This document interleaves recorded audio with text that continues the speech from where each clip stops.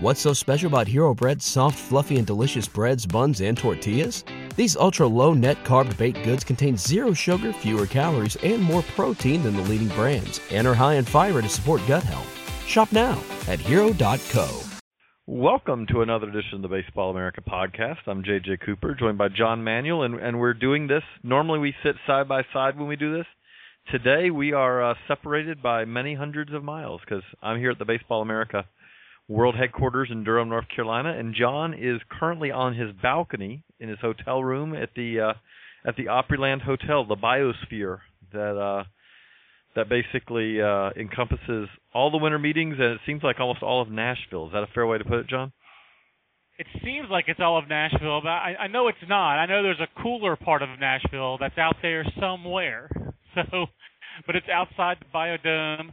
I did take the opportunity yesterday to walk outside across the street. I was invited to speak at the Sports Management Worldwide symposium that they do across the street here at the Inn at Opryland. I was on a panel with Josh Rawitch of the Diamondbacks and Rob Nyer of SB Nation, so that was neat. It's actually my first time to meet Rob in person, so that was a pleasure. And but the bigger pleasure was getting out of the Biodome and actually walking across the street. Jim Callis actually took the occasion today to go visit Vanderbilt's campus. Yeah, he's scouting. But apparently it was raining, so bad day for Jim to take his campus visit. But I've been in the Biodome, and I think, JJ, as a result of being locked in the Biodome and breathing the same stale air, I think I caught another case of Rule 5 fever. Oh, well, it's good to know, because I've had a low-grade Rule 5 fever now for, really ever since the 40-man rosters were set. So, but that's it. I think you have a higher case. You're running a little, your fever's running a little hotter than mine right now, probably because I'm. Mine had abated, and I was starting to worry about whether we were even going to do this podcast. But in the run-up to the podcast and writing up some more guys, texting and emailing with scouts, I got the fever. So I'm excited. So, well, since you're there, we'll start with that. So what's the Rule 5 buzz? And I know that the reality is having been to winter meetings, the Rule 5 buzz actually doesn't start till about 10:30, 11 o'clock at night on the night before the Rule 5 draft. That's the rule of Rule 5 buzz. But the little bit of Rule 5 buzz that is out there in the lobby, what's the Rule 5 buzz? Well, it is interesting because the media, you ask them about the Rule 5, and basically, I think the media is trying to just figure out if their clubs are going to do anything or not. I think the expectation is that it's going to be a fairly active Rule 5. I mean, the last couple of years, it feels like 10 to 15 guys who get picked. I have a feeling this might be more like, I think there was one 3 or 4 years ago where there were 19 players drafted. I don't know that it's necessarily a good Rule 5 class or a deep Rule 5 class, but I do feel that teams are going to be active on Thursday morning, and we're going to see 15 to 20 players selected in the major league phase. There's been a little bit of buzz on players.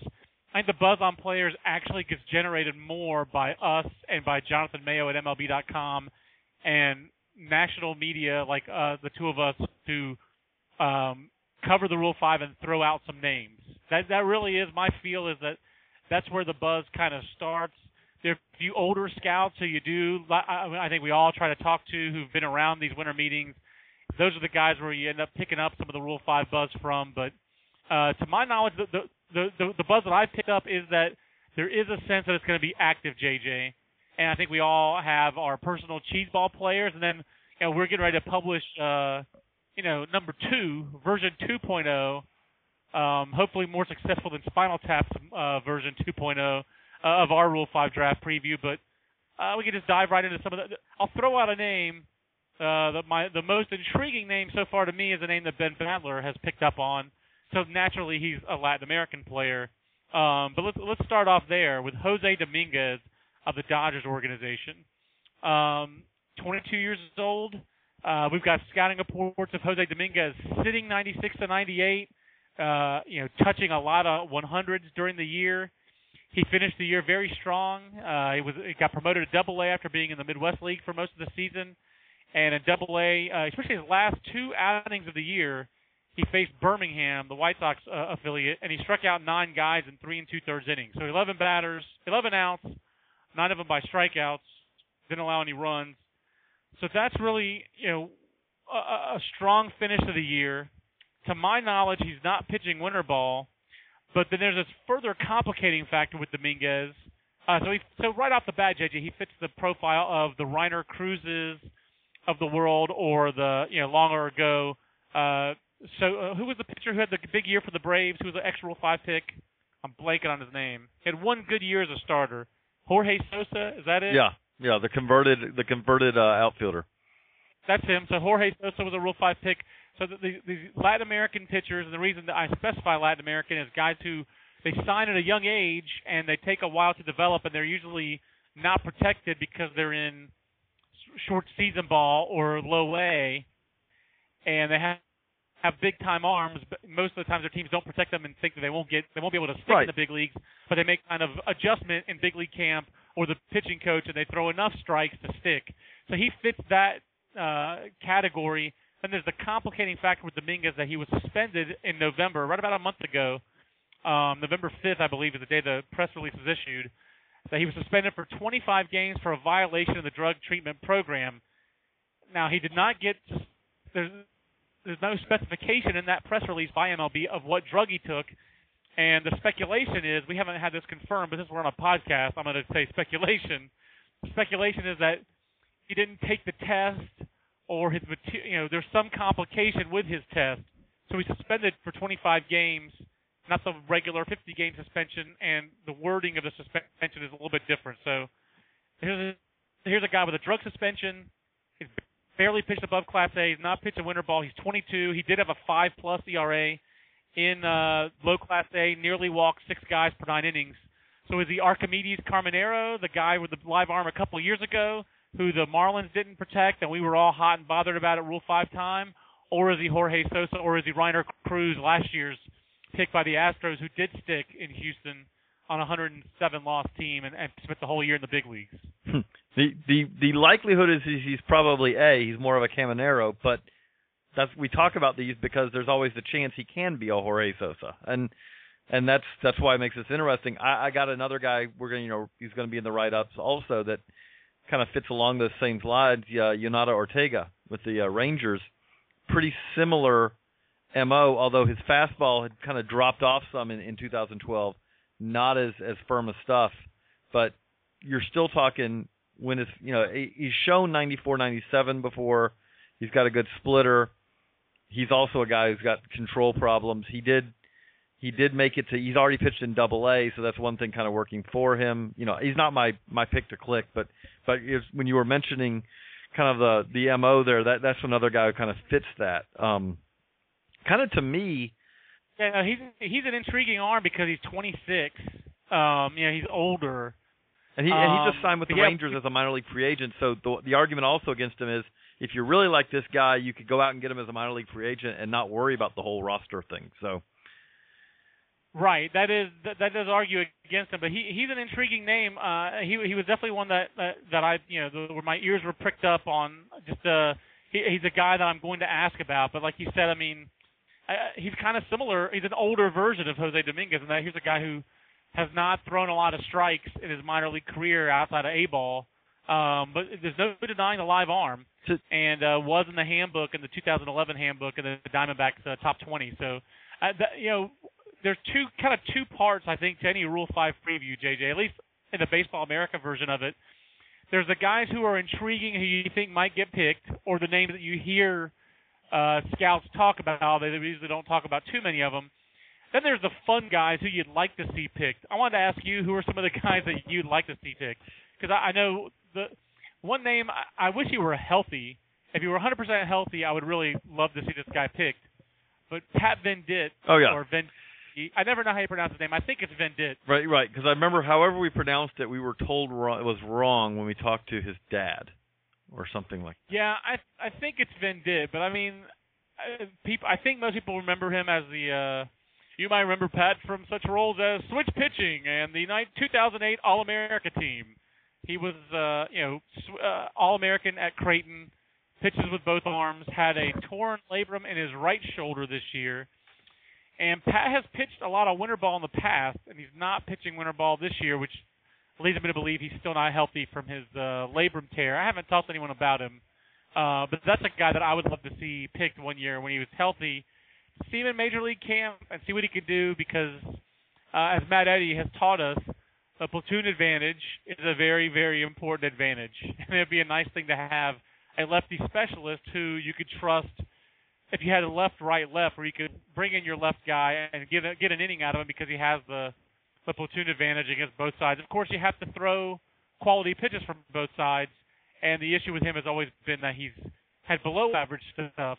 But the platoon advantage kind of makes up for that a little bit. So he to me is one of the most intriguing players available. The health problem is obviously a problem, but this might not be his year to get picked. But I'm always until his career is over, I will look for Pat Venditte in the Rule 5 draft. By the way, I will edit this part out, but move your mic slightly away from your mouth. You're getting some pops on it. Okay. All right. But no, I think I don't think he's going to get picked. But yeah, I agree that he is definitely one of the most fascinating names who is out there for this. A guy who I think we've talked about that we do think will get picked. I understand in some ways the Red Sox basically at the end had to decide, okay, do you protect this guy or not? They did protect Josh Fields, former first-round pick of the Mariners. I would be, I guess, a little bit surprised if that guy's not picked because I completely agree with you. Because he has stuff, and it's not impractical to say, could that guy actually help you in a big league bullpen next year? I mean, not you could carry him, and then 2-3 years down the road, hopefully he could help you. He's a guy who you say, I mean, he pitched in AAA and had some success last year. You could say, okay, if he has a good spring, that he could be the rare Rule 5 guy who's actually kind of treated like a normal guy, with the only downside of a lot of times you want a little bit more flexibility with your relievers to be able to bring them up and down. You wouldn't have that flexibility with Fields. But besides that, he could be a useful 6th, 7th inning guy who could do that, and it's not like you're having to stretch to project him to do that. Yeah, I think he's a great name to bring up because he has track record, he has pedigree, AAA experience, and he finally had some success and really made some progress. I think one of the reasons maybe I don't know if he's under the radar or not, but why we don't talk about him as much as maybe we used to.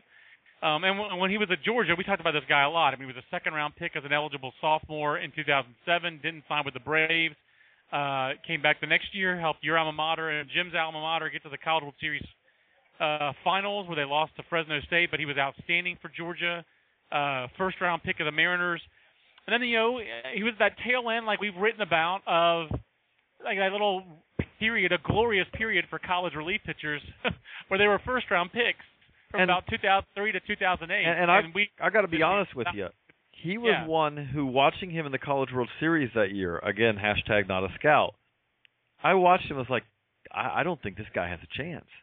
And the reason I said that is that he was a guy who was extremely effective in college, but had no command at all, I felt like. I don't know what you thought, but to me, no command at all, and control was kind of a question, but his stuff was good enough that he could get guys to chase out of the zone in college, and it was like, that's probably not going to work.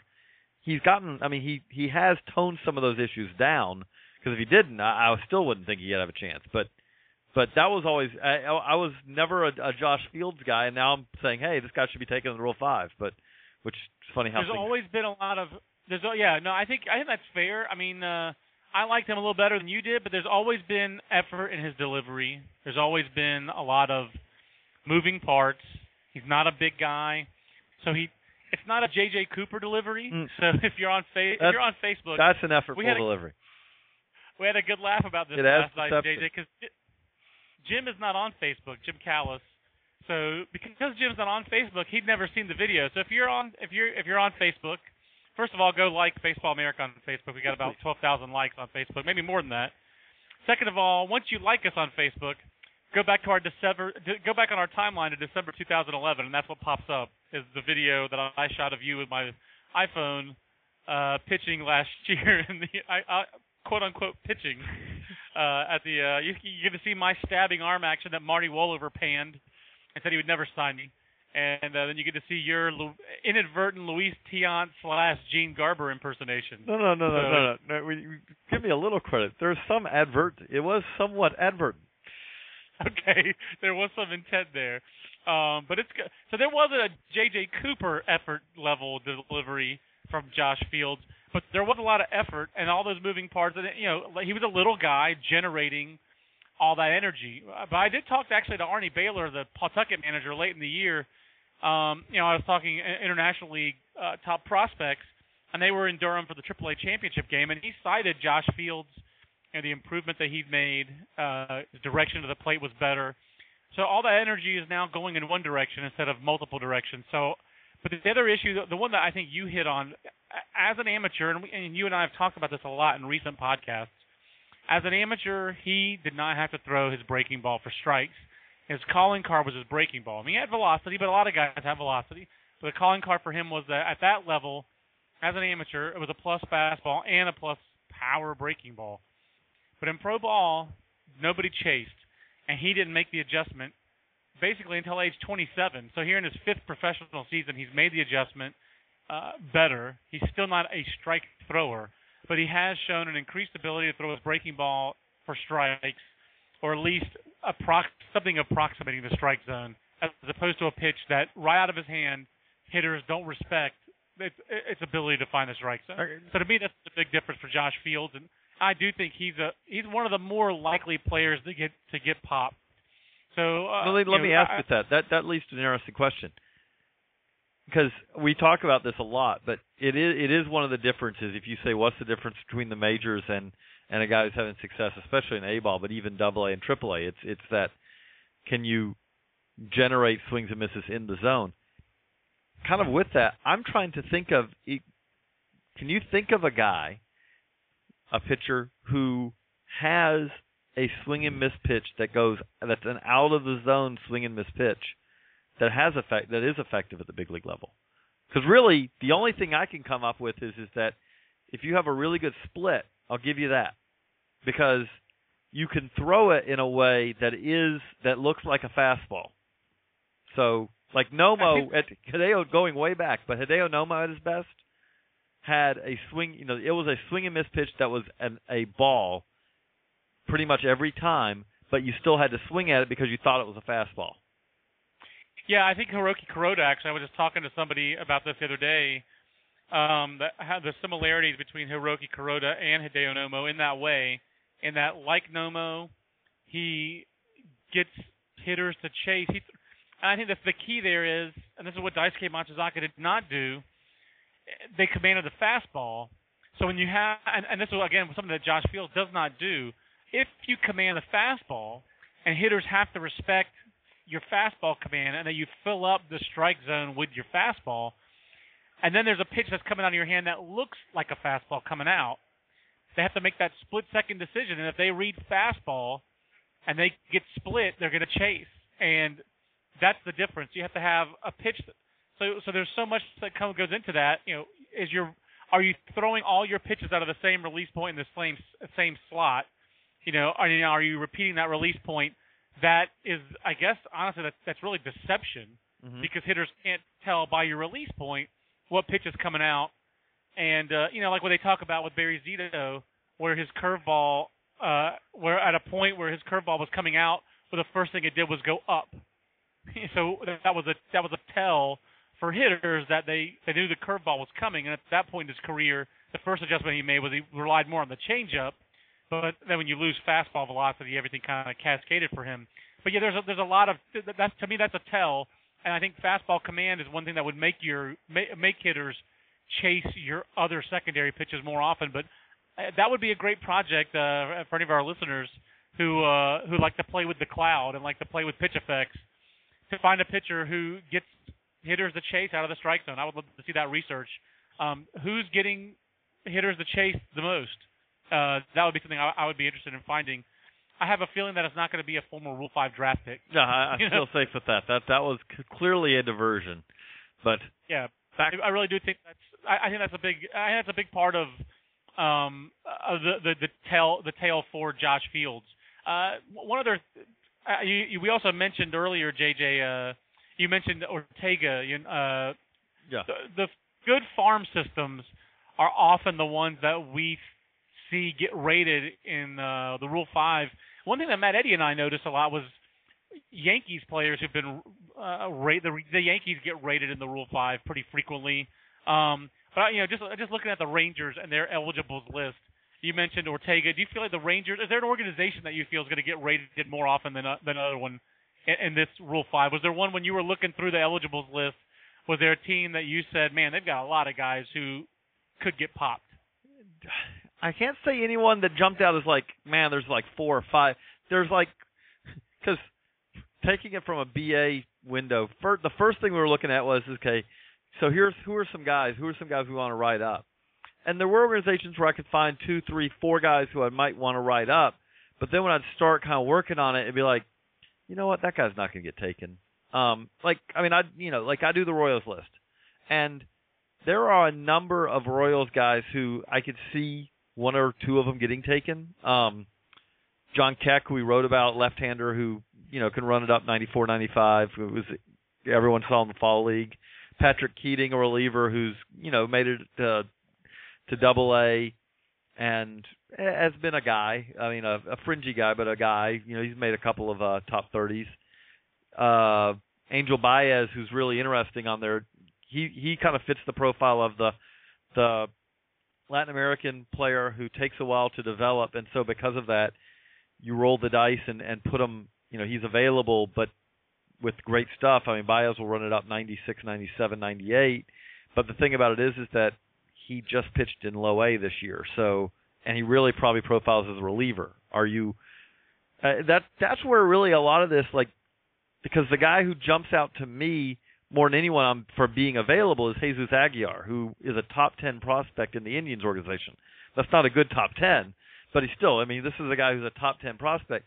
But then you start looking at it, and it actually makes some sense because what team's going to take not ready first baseman? Yeah, and it's actually intriguing because I thought that 3 of the better names out there, as far as guys who are the most big league ready and would be easier to protect, are first basemen. We wrote about Aguilar, we wrote about Mark Krause, and we wrote about Chris McGinnis, the Arizona Fall League MVP. But I'm glad that you brought up Aguilar, JJ, because that kind of reminds me, the Indians, like we just said, this is not, in our minds, a fertile farm system. Not a system that has a ton of depth. But it is a farm system that left some players unprotected. Aguilar was number 9 on their list. Giovanni Urshela and Elvis Arahujo, I don't know how you pronounce his name. Arahujo, I believe is his last name. Yeah. I butchered that pronunciation, and I apologize to Elvis's family for that.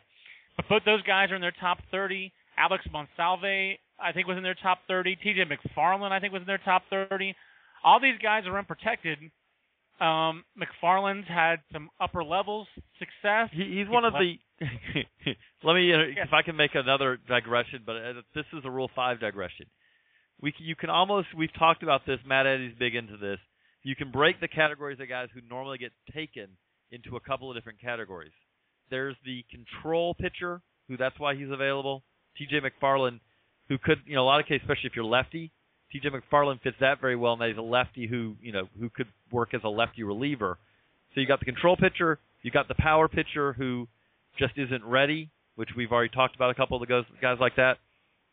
Then there's the middle infielder who, we could carry him as a utility infielder because he plays defense well. The Mike Martinez right correlate here. Right. But so that's, there's a variety. Sorry, as a digression, but TJ McFarland very much fits the lefty without great stuff, but who throws enough strikes and has enough pitches to maybe get picked.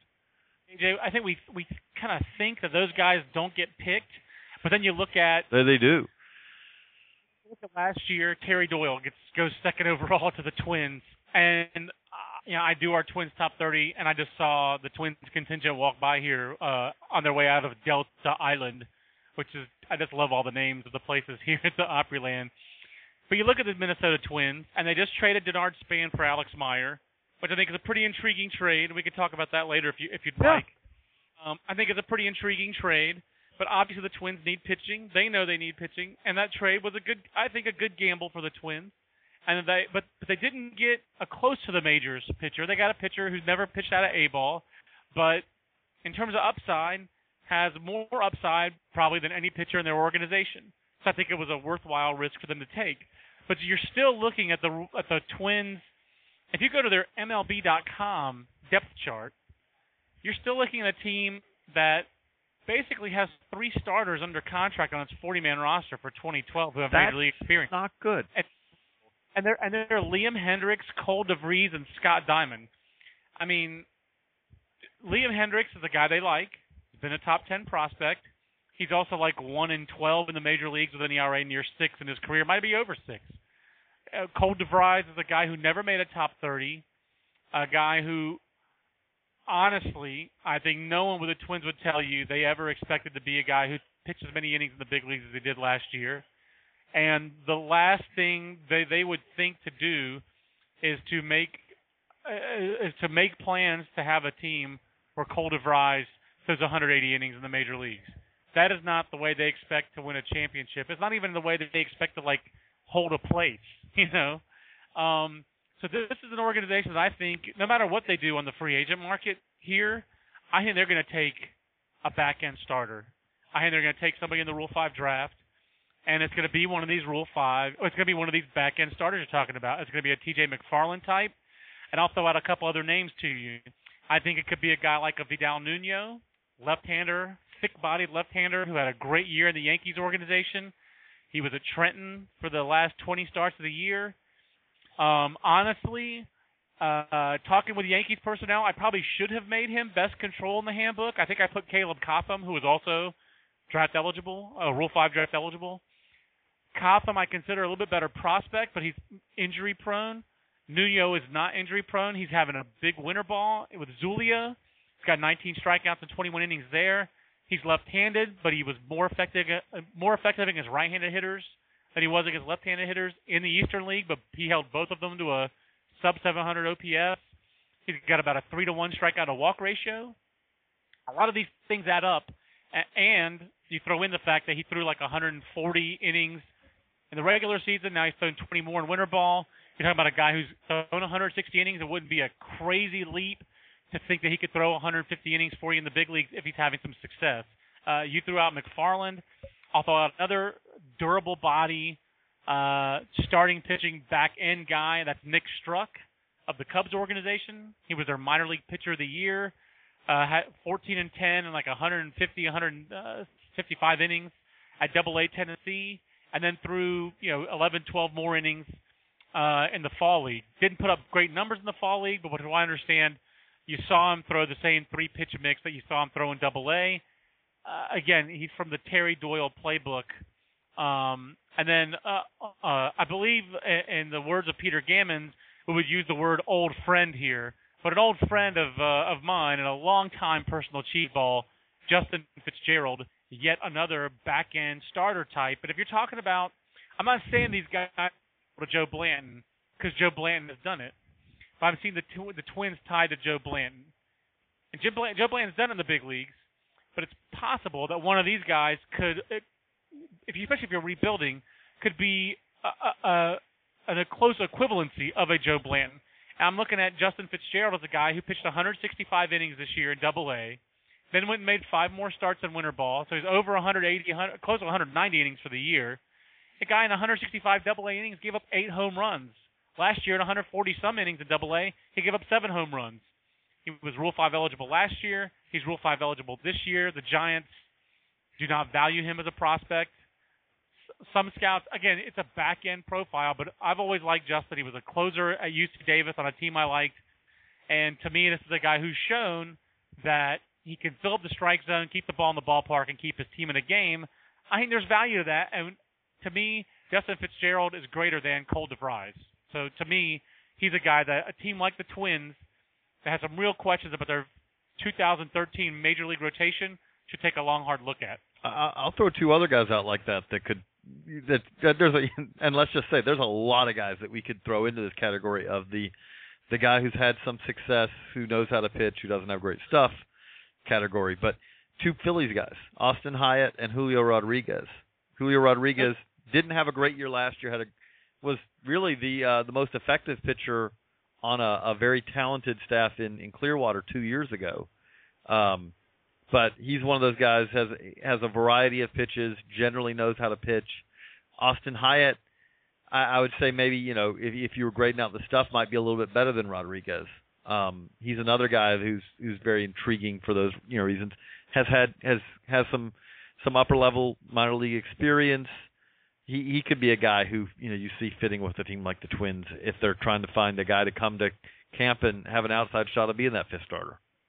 And JJ, both those guys, even though Hyatt's strikeout rate backed up this year as he got his first AAA time and he kind of got hammered in the International League, but both Rodriguez and Hyatt, what stands out to me is they both have career strikeouts per nine of above 9 strikeouts per 9 innings. They both average more than a strikeout an inning, and it's both, for Rodriguez, I believe it's 450 career innings, and for Hyatt, 501 career innings.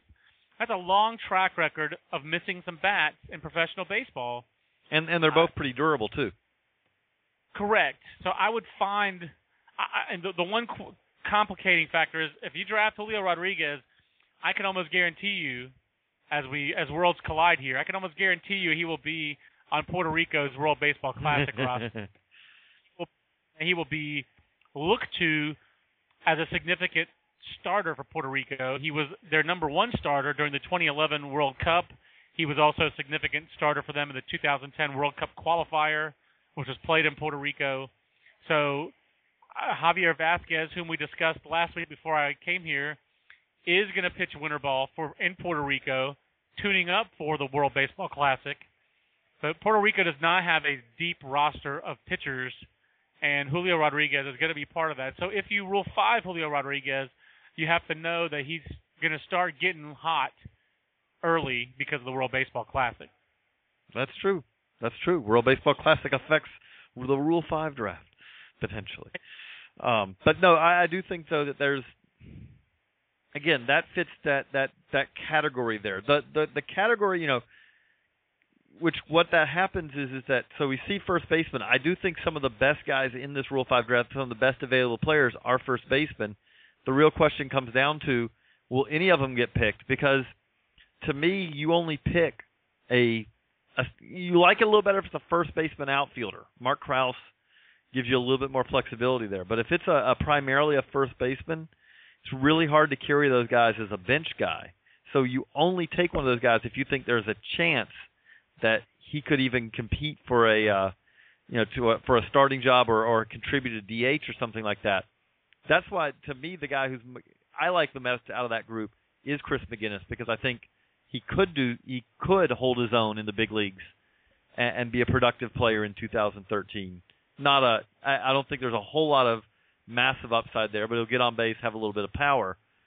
Is any of those guys jump out to you, or of that type? Do you think it's just going to be a lot of guys who don't get picked?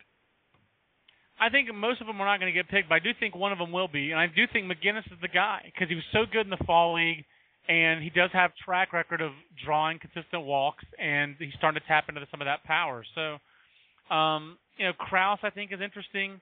The Astros, I prefer McGinnis out of those first base options. It does make me think of the Astros. Krause makes me think of the Astros because, first of all, this is a team. Well, I do their top 30, and thank God it's done. So there's that. Number two, it's an organization that just carried 2 guys last year in the Rule 5, and with Reiner Cruz and Marwin Gonzalez. And an organization that still in 2013 is not exactly going to be battling for a World Series spot. Correct. There's the indications have been that they are going to be active in this Rule 5, and they pick first. We need to go ahead and post the Rule 5 draft order, but the Astros pick first in the Rule 5. So let's look at the Astros. At first of all, they need a designated hitter. They don't have a DH. They are in the American League for the first time. That would have made me think they would keep Mark Krause, but maybe they have DH. But also maybe again the reality of it is that that's a guy who you might win that risk because correct. Those are the kind of guys who don't get picked as much. Correct, and make him earn that spot, in big league camp. But there's no obvious first baseman in Houston. Brett Wallace has had his opportunity. If there are there any center fielders that you look at here, JJ? Because Brandon Barnes finished the regular season as the Astros center fielder. The guy he's not. I mean, he's more of a fourth outfield type. But Josh Fellhauer with the Reds.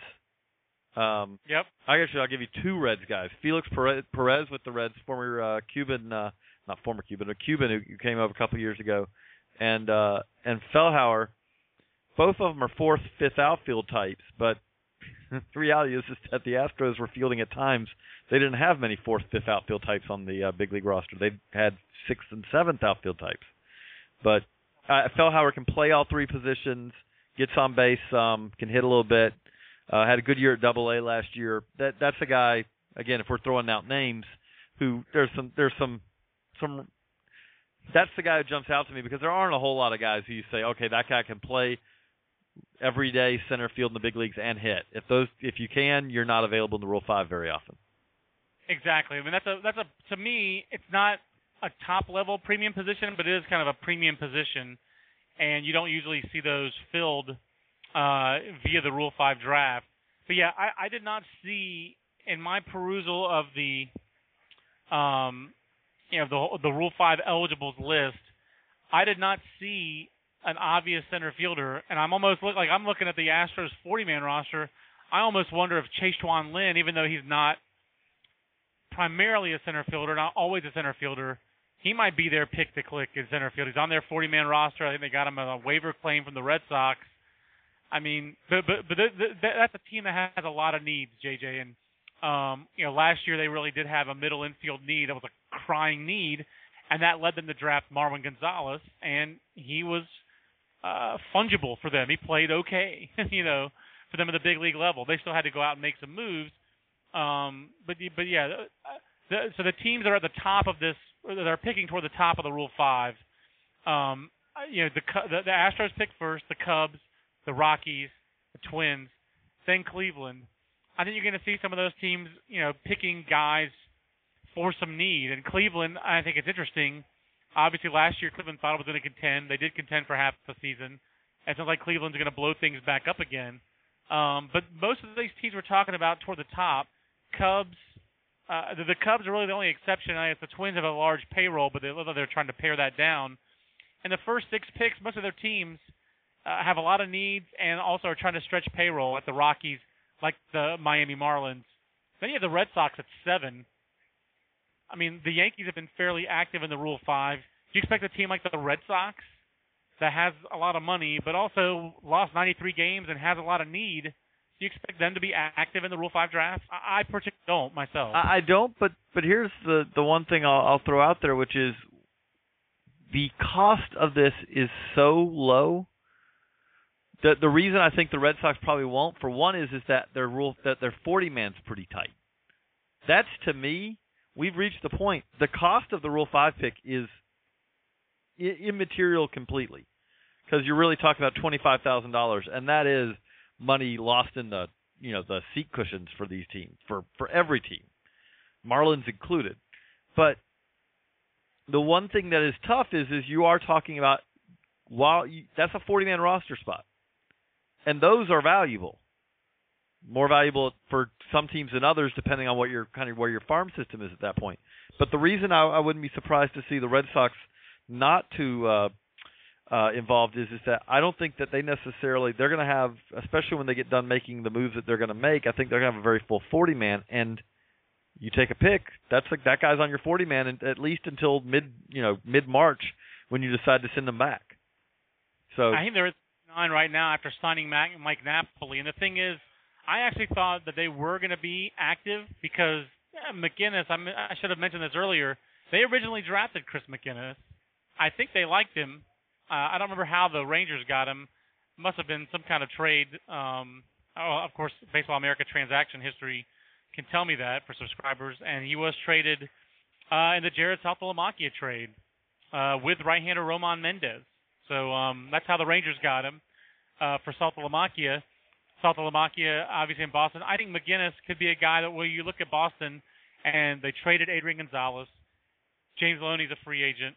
Right now, their first baseman looks like it's Mike Napoli, who obviously I don't think they paid Mike Napoli $13 million just to play first base, but they already had 5 catchers on the 40-man roster when they signed Mike Napoli, and they have Big Papi. So it's not like there's a ton of DH time sitting there for Mike Napoli. So to me, if you're signing Mike Napoli and you're Boston, you're doing that with an eye to him playing a lot of first base. Oh yeah, primarily he's a first baseman. He's going to be a first baseman primarily for them.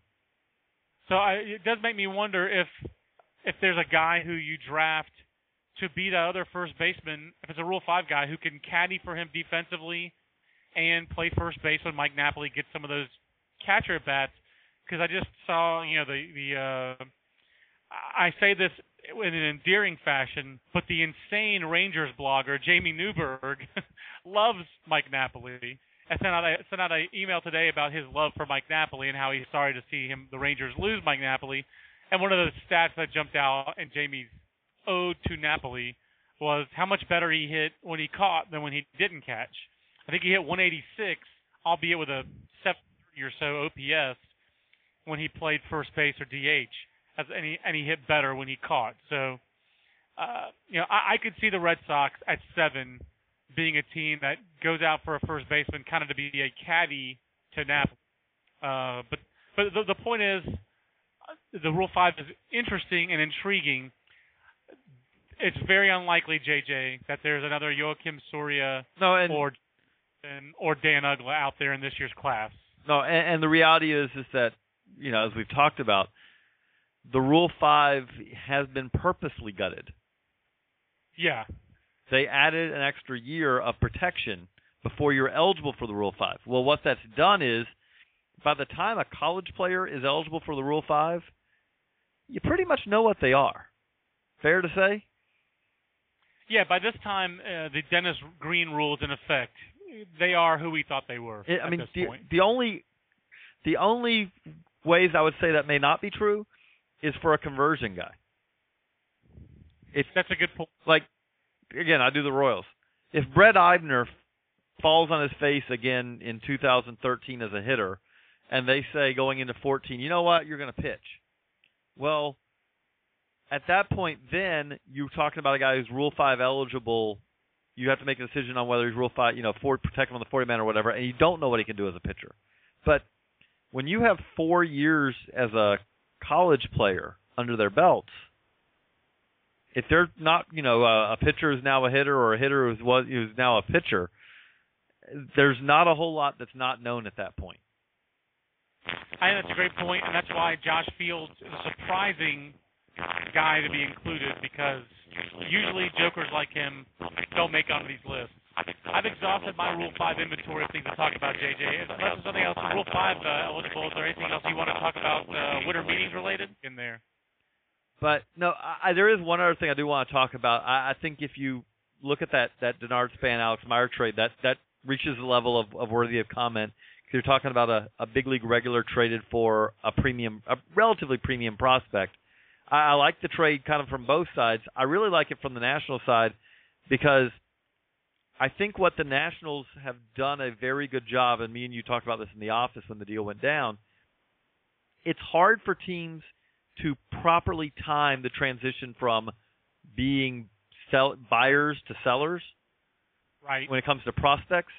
And I feel like that the Nationals did that about as well as anyone has in recent years, in that they made that transition last offseason, and they paid a price. I mean, they sent off a number of good prospects, but they were the best farm system in our mind in baseball before those trades.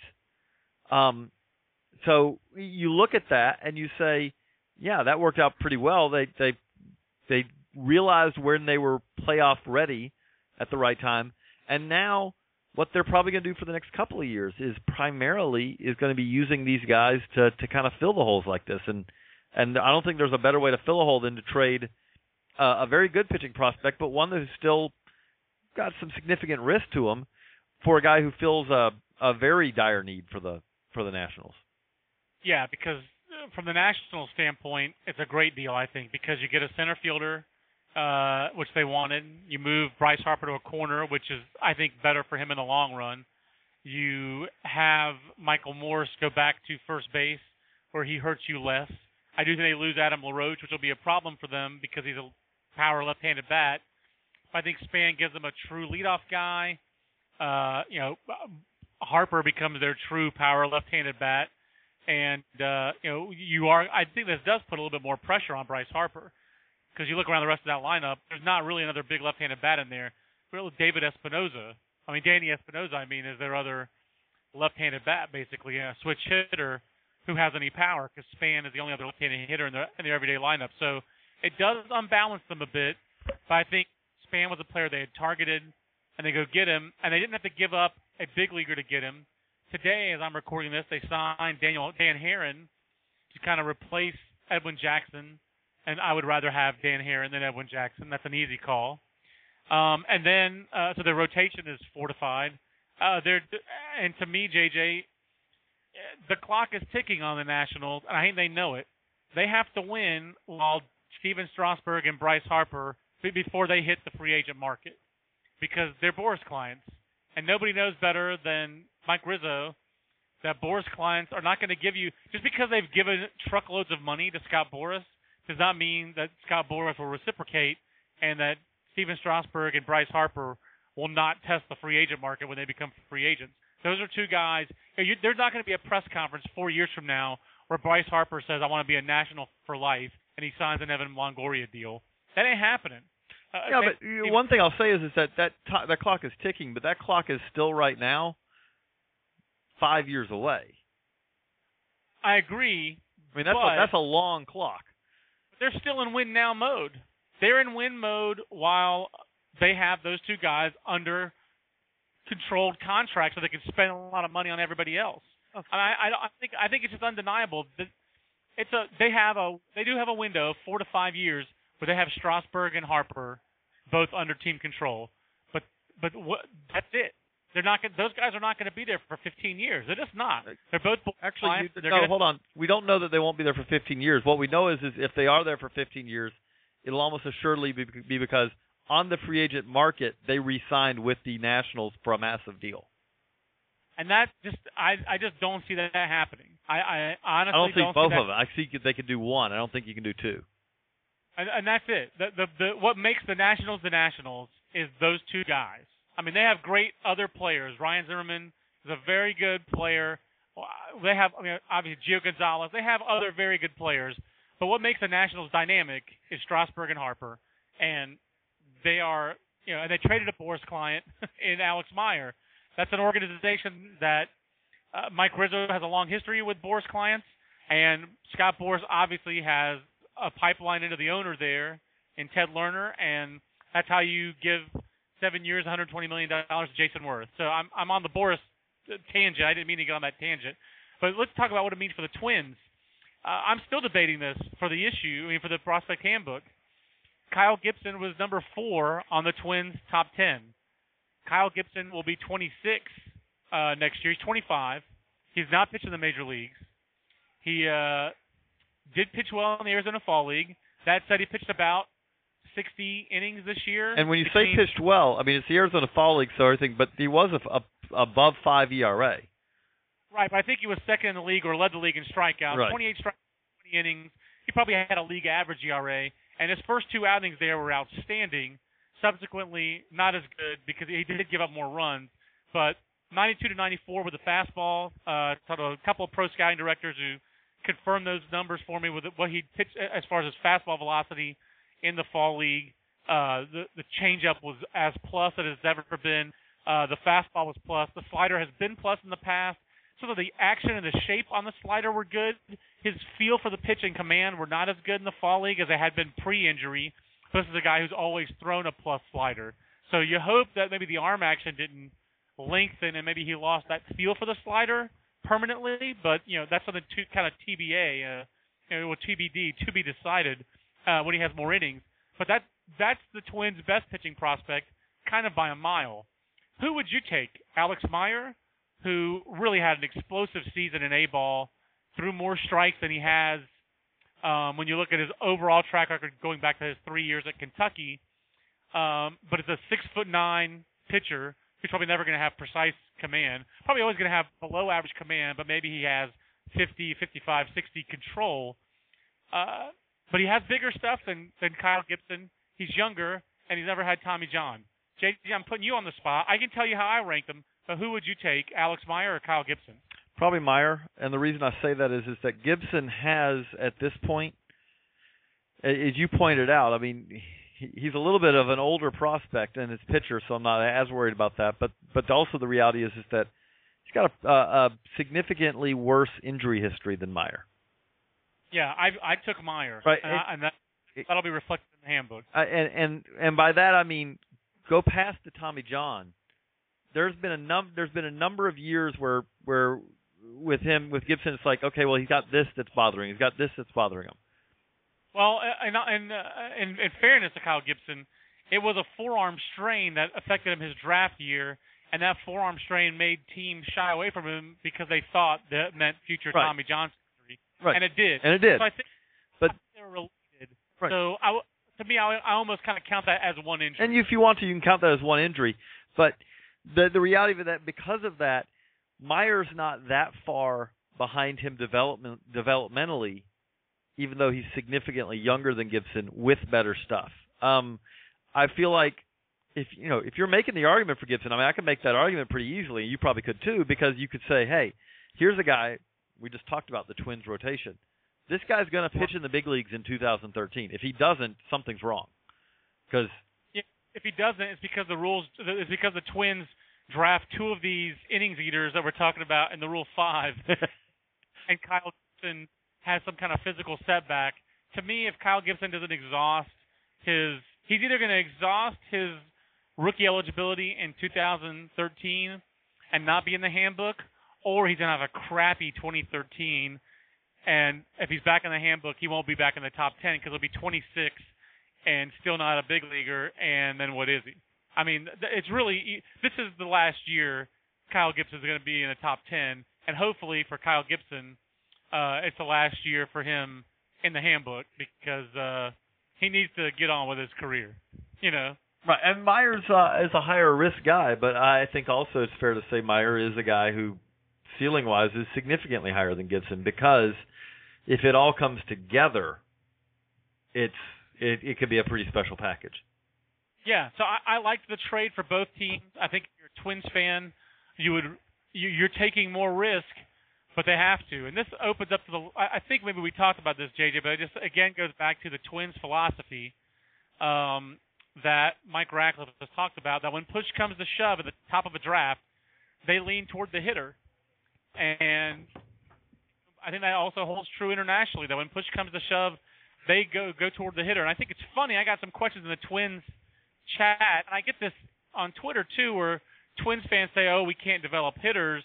If we don't develop power hitters, look at how they let go of Big Papi. I just think that's just so silly because the Twins, I mean, even last year, Trevor Plouffe hit 20-plus home runs for them, and he's Trevor Plouffe for crying out loud. But they've developed Mauer, they developed Morneau, they developed Jason Kubel, Wilson Ramos, Michael Kadire had a nice, long, productive big league career. Span, Revere, they developed all kinds of hitters.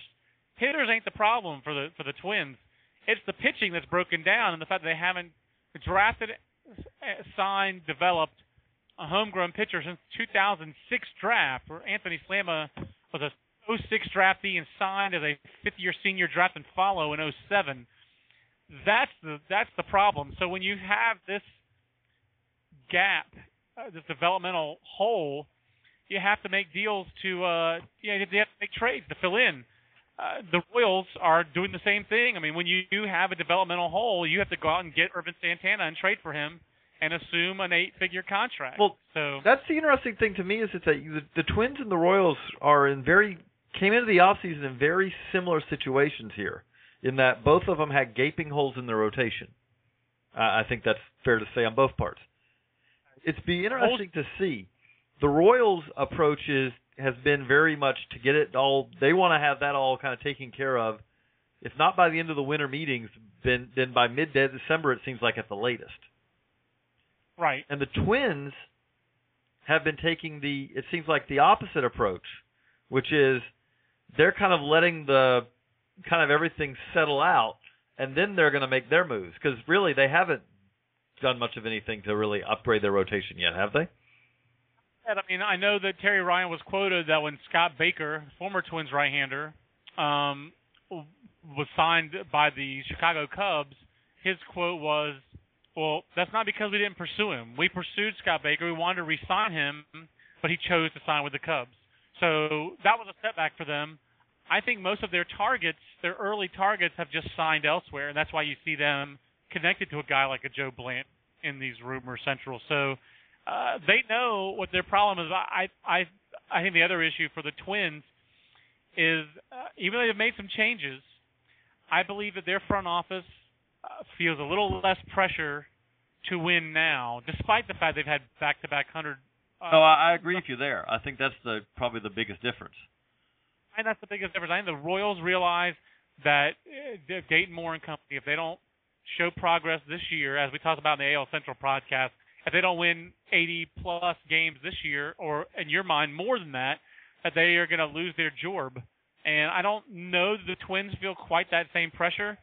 But honestly, I think the Twins aren't that far away from that same boat because since old man Pohlad passed away, the younger Pohlads in charge of the team are a lot more aggressive. They've spent a lot more money on the Major League roster, and they've had less success, obviously, the last 2 years. So, but I do think the Twins – I honestly think the Twins tried to get a more Major League ready pitcher for Denard Span, and decided that the upside of Meyer was more attractive to them than the same old Twins pitcher, the back of the rotation guy they could get. But that's their mentality.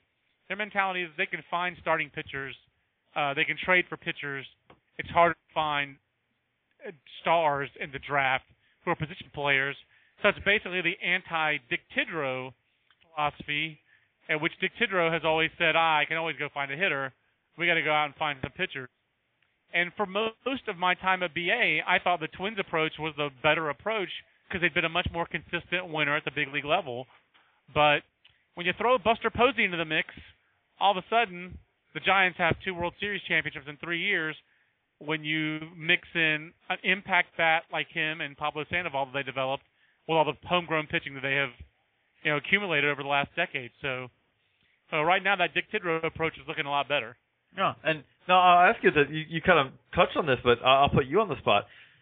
Twins have had 2 bad years in a row. Do you think they should feel more urgency than they do to kind of, or is that a realistic assessment? Because I think also at the same time, it is a realistic assessment to look at this Twins team and say, there's not a move or two that they can make to contend in 2013. Well, I think I'm of 2 minds on that. Part of me says they should still try to contend in 2013 because, A, the American League Central is the Ukraine of divisions.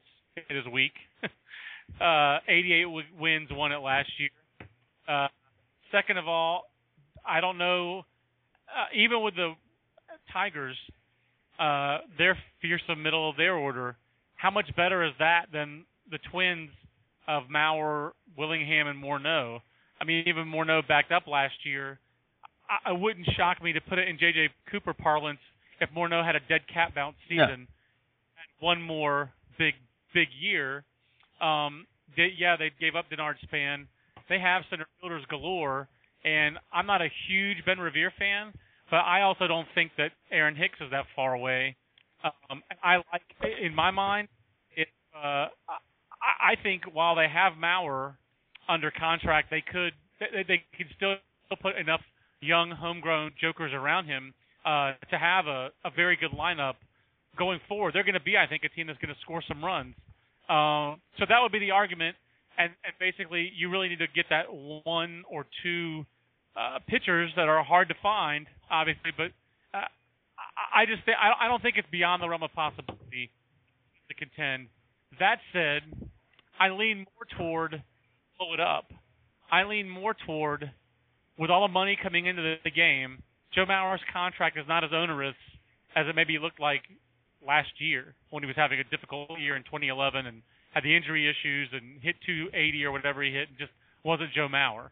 I think now that Joe Mauer has shown that he could be Joe Mauer again, and you look around at teams that are trying to retool. I'm looking right in the American League East at the Yankees, who just lost Russell Martin, the Red Sox, who do have 5 catchers, but have expressed interest in Joe Mauer in the past.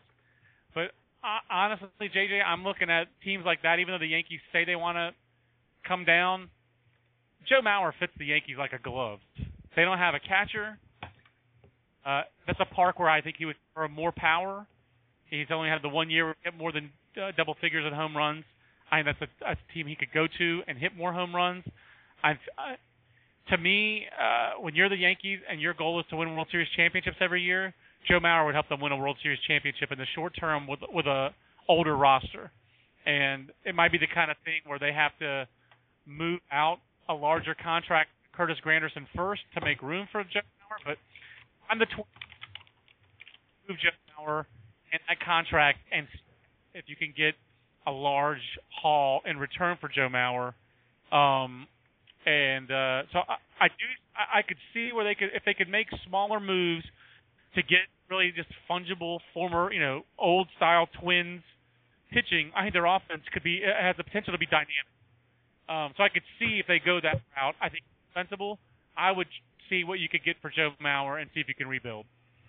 Well, before we wrap up, I do have one other question. Since you are at the winter meetings, try to describe a little bit kind of the it's different in every city depending on where it is located. But kind of to wrap this up, to people who haven't been to the winter meetings, kind of, if you would, just describe it a little bit to people, kind of what's going on and kind of what, I think one of the things that stands out to me is that it's as important as it is for baseball.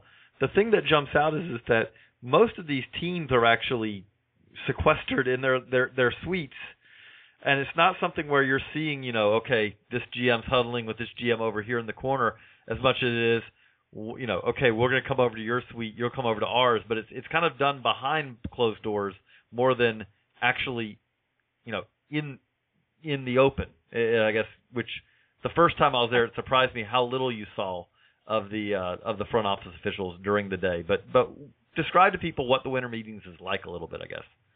Well, the romance of the winter meetings, I think, JJ, is the old story about Roland Heeman. I think the winter meetings were in Hawaii that year, where he put out a table and had a sign on the table that it said "Open for Business." Let's trade. I forget who he was the general manager of at the time. White Sox, wasn't it? White Sox. I think it was. I think it was a very very Vecchian thing to do.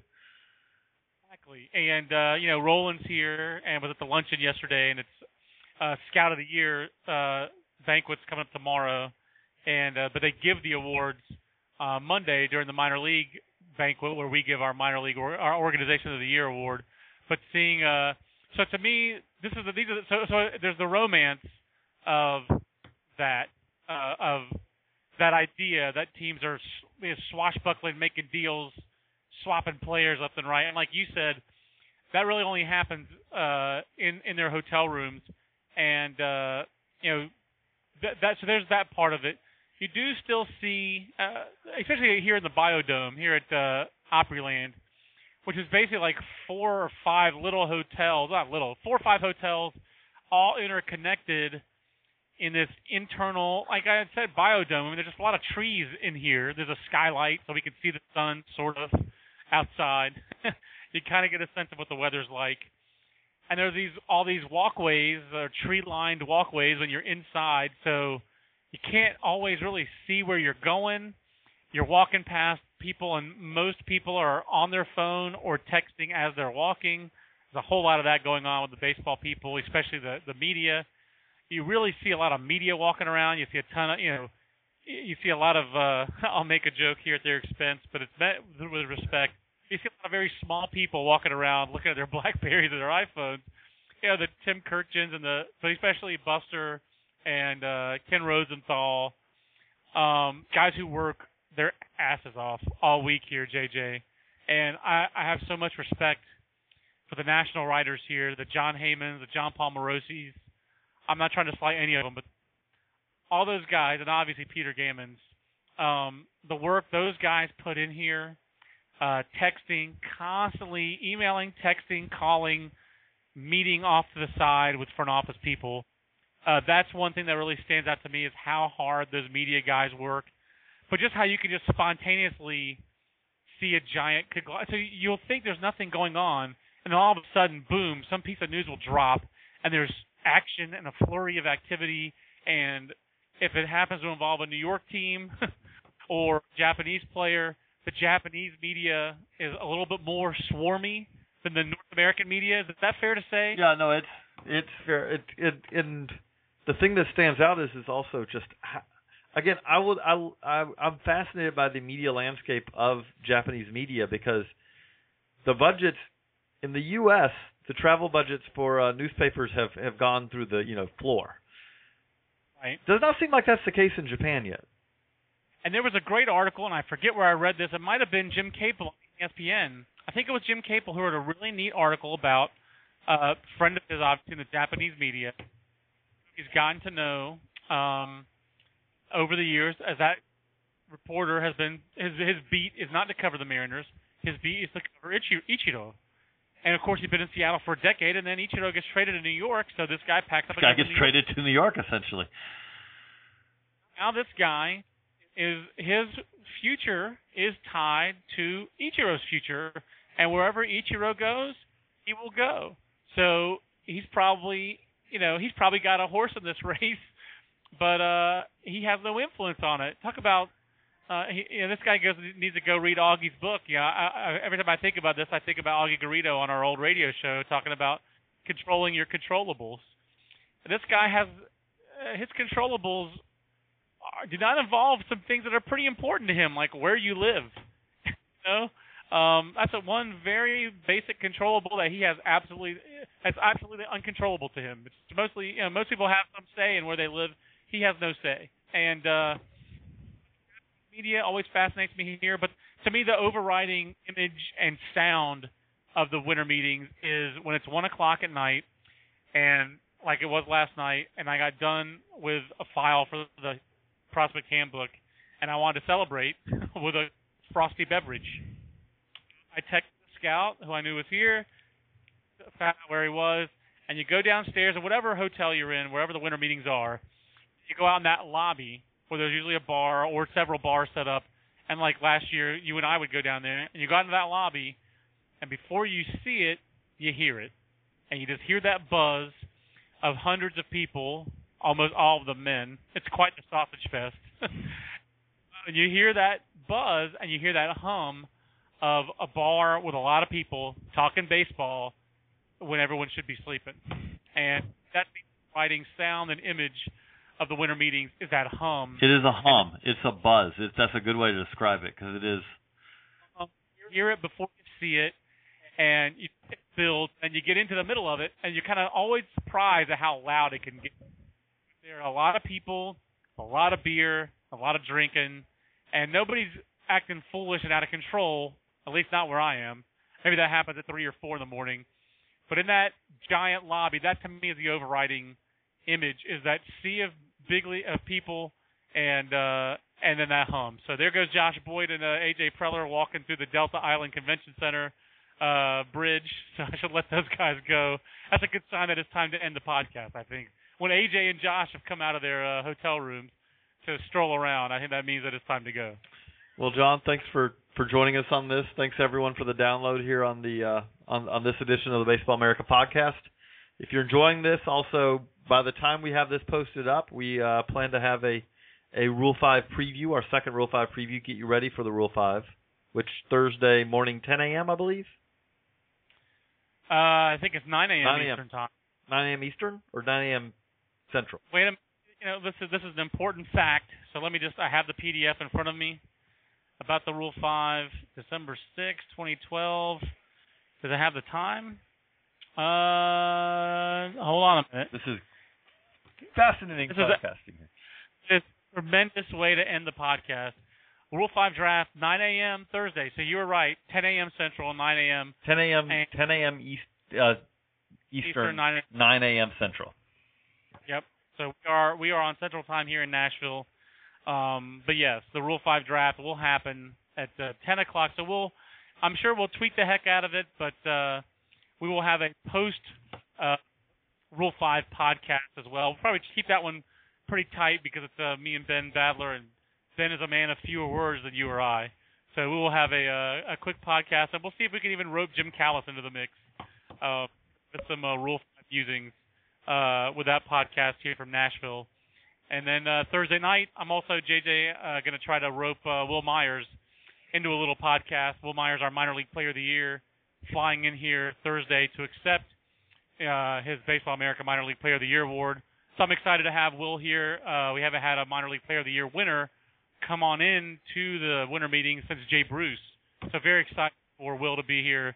So we'll try to interview him and have that podcast as well. That should be up on Friday. Great.